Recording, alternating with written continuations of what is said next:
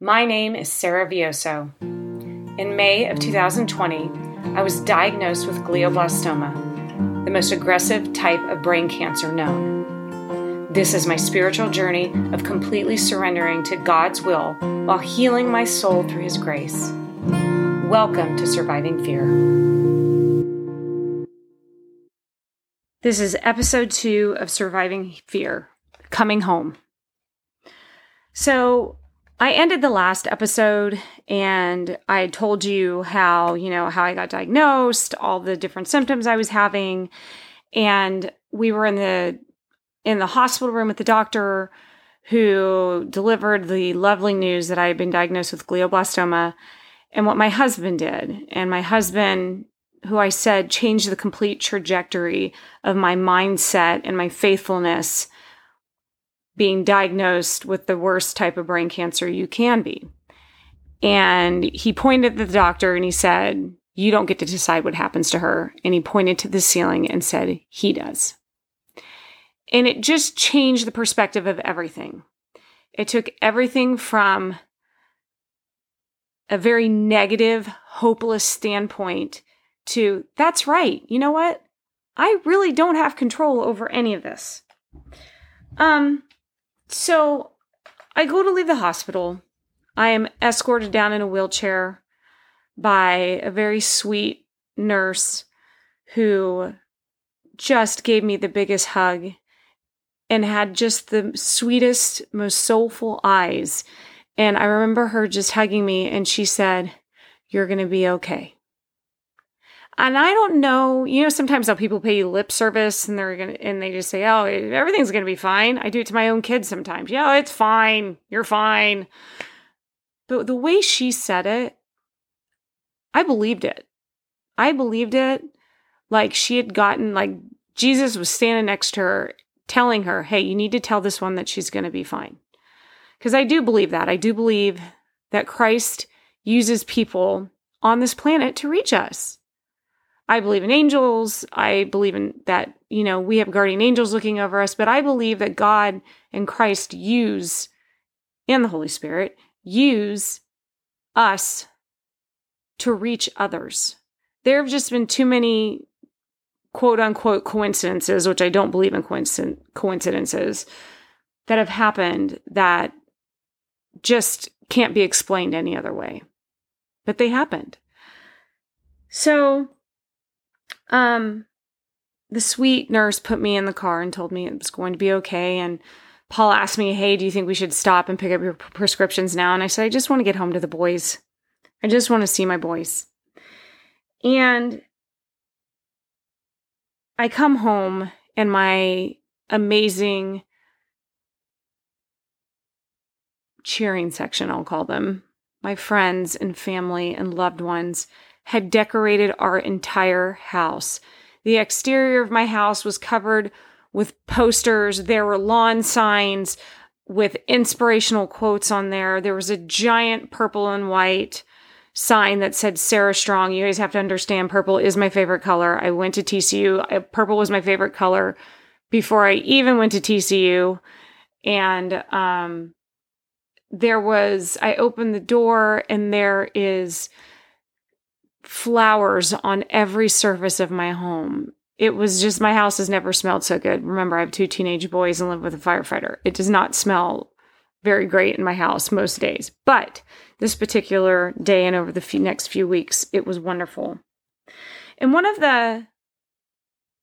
it was a gift. I want to stop there and say it was a gift to come home to such a joyful, happy place after I'd been in the hospital and been given the worst news that I'd been given in my life up to this point. It was amazing. It was amazing that the world still went on, even though now we're in the midst of COVID and everybody's dealing with, stressful things. And here I am walking into this amazing place, compliments of my friends and family and loved ones who went out of their way to make sure I felt good.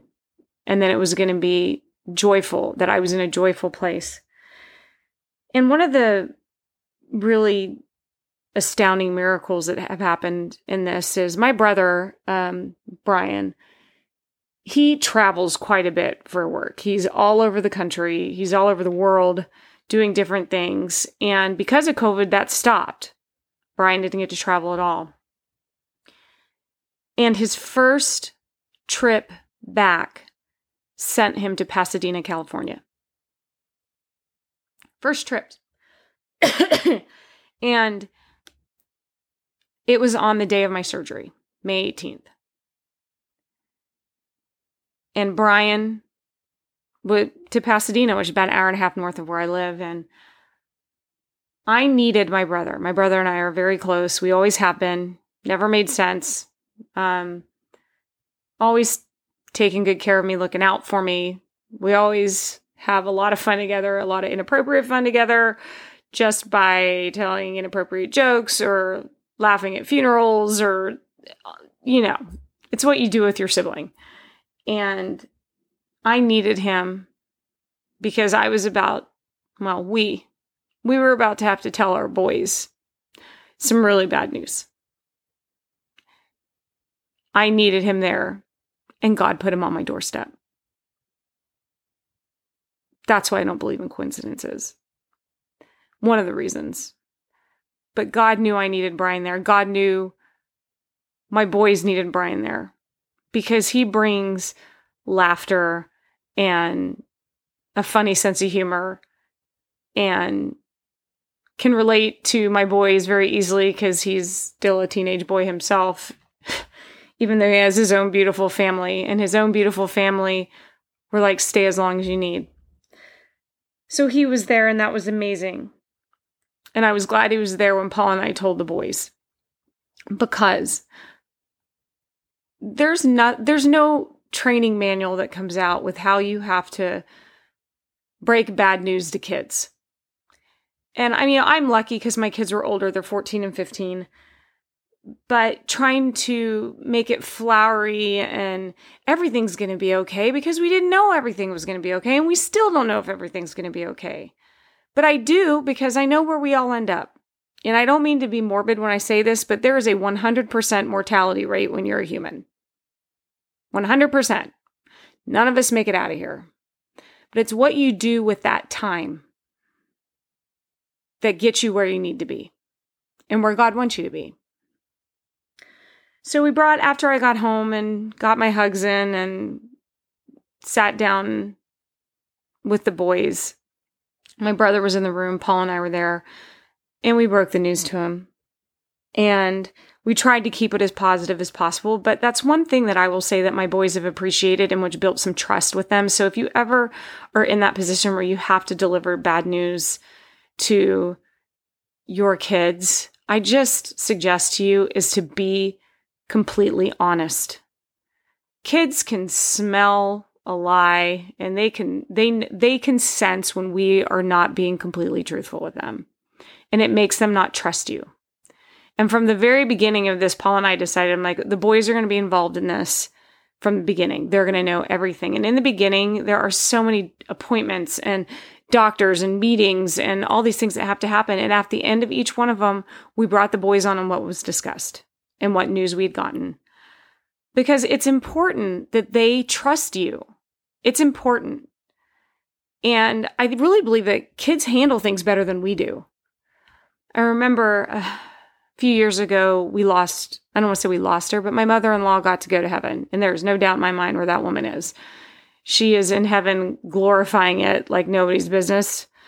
And I know she's working hard on our family's behalf right now too. And I remember my younger son, Jake, when we told her that Baba had passed away. He's like, well, that Baba gets to be in heaven. And it was just clear to him. Like, we were very sad because it hurts because you don't get to physically see that person anymore. But Jake was like, well, great, Baba's in heaven. And it was just clear to him. Like, that's, a friend of mine has told me, that eternal perspective, having an eternal perspective that this isn't the end of it. Like, when we transition to that life, when we die, and we're all going to, there's a better place waiting for us. We just have to choose it. We have to say, God, I want to be with you. I trust you. It's really that simple. Now, is it simple living a human life? No, it is not. There's so many complications. There's so many battles I fight every single day on top of my own physical battles and medical battles. Just being a human is hard. Anyway, the boys took it amazing. I mean, yes, there were lots of tears. There were lots of questions. And we just promised them that we would be forthright and upcoming with them and honest with them and tell them everything we knew every time. And that has really helped them feel secure, because even just them living in a COVID world was such an uncertain world and hard for a lot of kids. And then adding this on top of it for them, just very difficult. And that's why I want to tell you that if you're ever in this situation, I think the tides are changing on this, but the first thing we did is we made an appointment with a therapist, a family therapist. And I used to think that it was something that was shameful. I'm glad to see the mental health side of the world is changing, that, getting help is not a sign of weakness. Getting help is a sign of strength and intelligence. Because, like I said, God did not plan for us to live this life alone and to survive it and get through it alone. That's why we have each other. And there are people out there that this is their profession. This is what they do. They know it inside and out. They know how to reach you. They know how to pull out the things. Because my kids, I've got one that talks and one that doesn't. And the one that scares me the most is the one that doesn't. Because what is being buried? What is poisoning their soul because they're worried or scared and they don't know how to verbalize it and deal with it? So I will tell you, the first thing my family did is we set up an appointment with a counselor, and we went and saw our therapist, or I don't even know the difference between a psychologist and a psychiatrist. So I think it's a psychologist is the right one, to be honest with you. Like I said, math major, I do math well, and outside of that, not a whole lot well. And I'm so glad we did, because we learned what the boys were afraid of. And the therapist knew the right questions to ask and how to lead them and help them feel safe in that environment, because they're not used to bearing their souls and not used to talking about their fears. And I think if we all did that and we talked to other people about what is scaring you and what are you worried about and what are your anxieties, it's not a sign of weakness. It's a sign of strength. And we don't have all the answers. That's why we have each other. I mean, especially as a mom, and I'm trying to navigate the world of having teenage boys. Oh, good grief. Thank goodness I have my tribe of women that have lived it and are currently living it. I'm like, okay, it's not just my kid. How many times have I said that? It's not just my kid.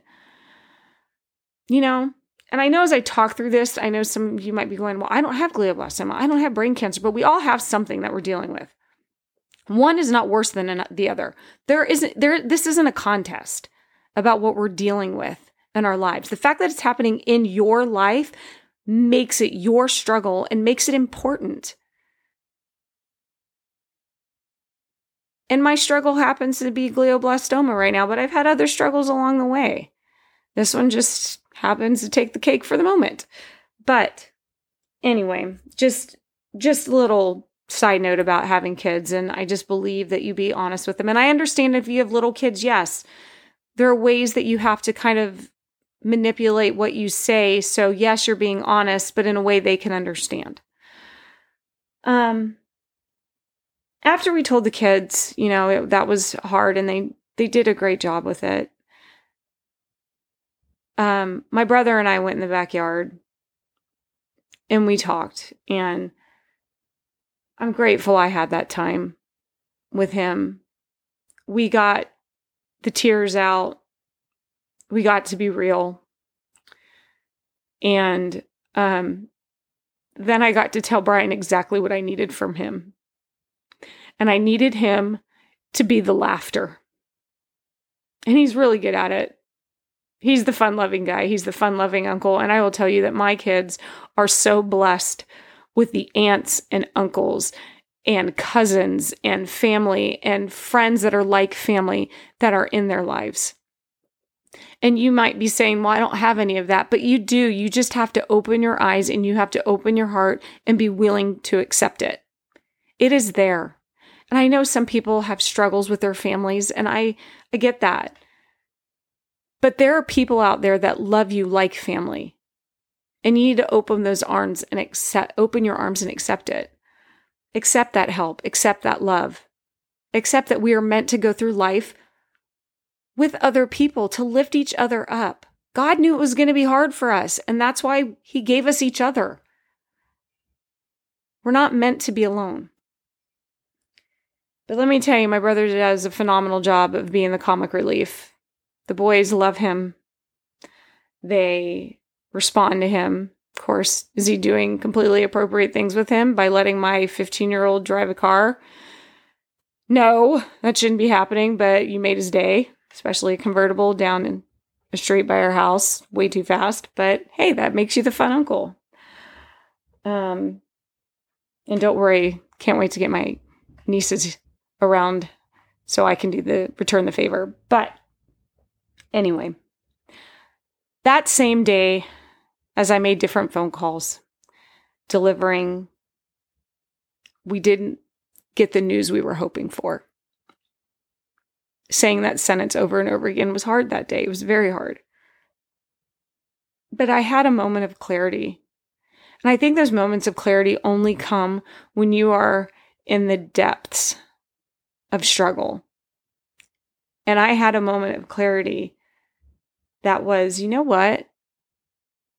We all have a timetable.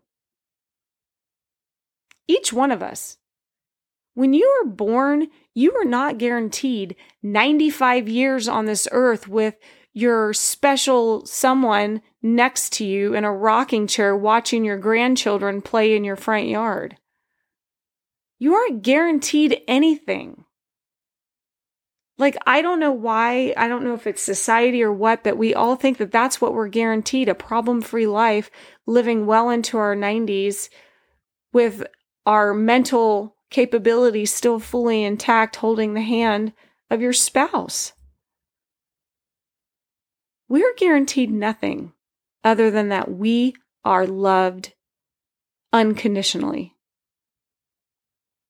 That's all we're guaranteed. I've had friends that have lost their children. I have friends that I have lost, all way too young, and we say that. But you know what? When you're looking at death in the face, when you're looking at your clock, it's amazing how your perspective switches. Because my thought process is, God must have really needed them for something really important to take them so early. Or what did God prevent them from having to experience because He took them so early?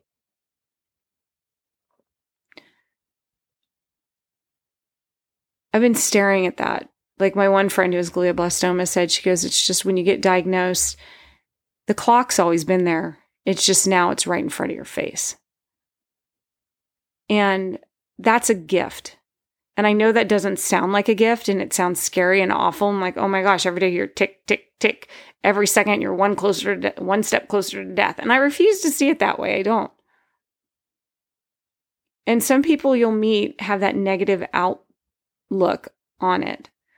And I choose not to. I choose that I get another day. I wake up in the morning and I say, God, thank you for another day that I get to experience. And when I go to bed, I say, thank you for that day I got to experience. We aren't meant to know everything, because can you imagine if you knew from the moment you were born everything that was going to happen to you? Can you imagine what that'd be like? Oh my gosh. There's a reason He gives us days one at a time. There's a reason why our life is divided into hours and days and minutes and seconds, because we couldn't handle it. We couldn't handle it. It has to be spoon-fed to us. So that's why I choose to go in day by day going, well, God, let's see what fun we're going to have today. Now, I say that like I'm always chipper and happy. Trust me, I am not. I am not. I've been curled in a ball in my bed, sobbing uncontrollably more times than I care to admit. But I also, when I'm in that ball, I have my husband, my kids. I have God sitting there going, you're going to get through this. One way or another, you're going to get through this. And it's okay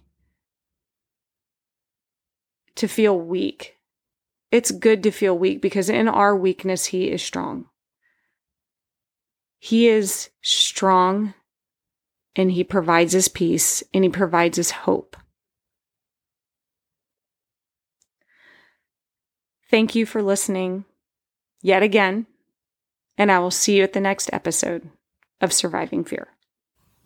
Surviving Fear is made possible by the efforts of our executive producer, JT Henderson, writer and director, Sarah Vioso, producer and editor, Kristen Walker, artistic creator, Laura Ritchie, graphic editor, Linda Lee, and musical artist and composer, Adam Vioso.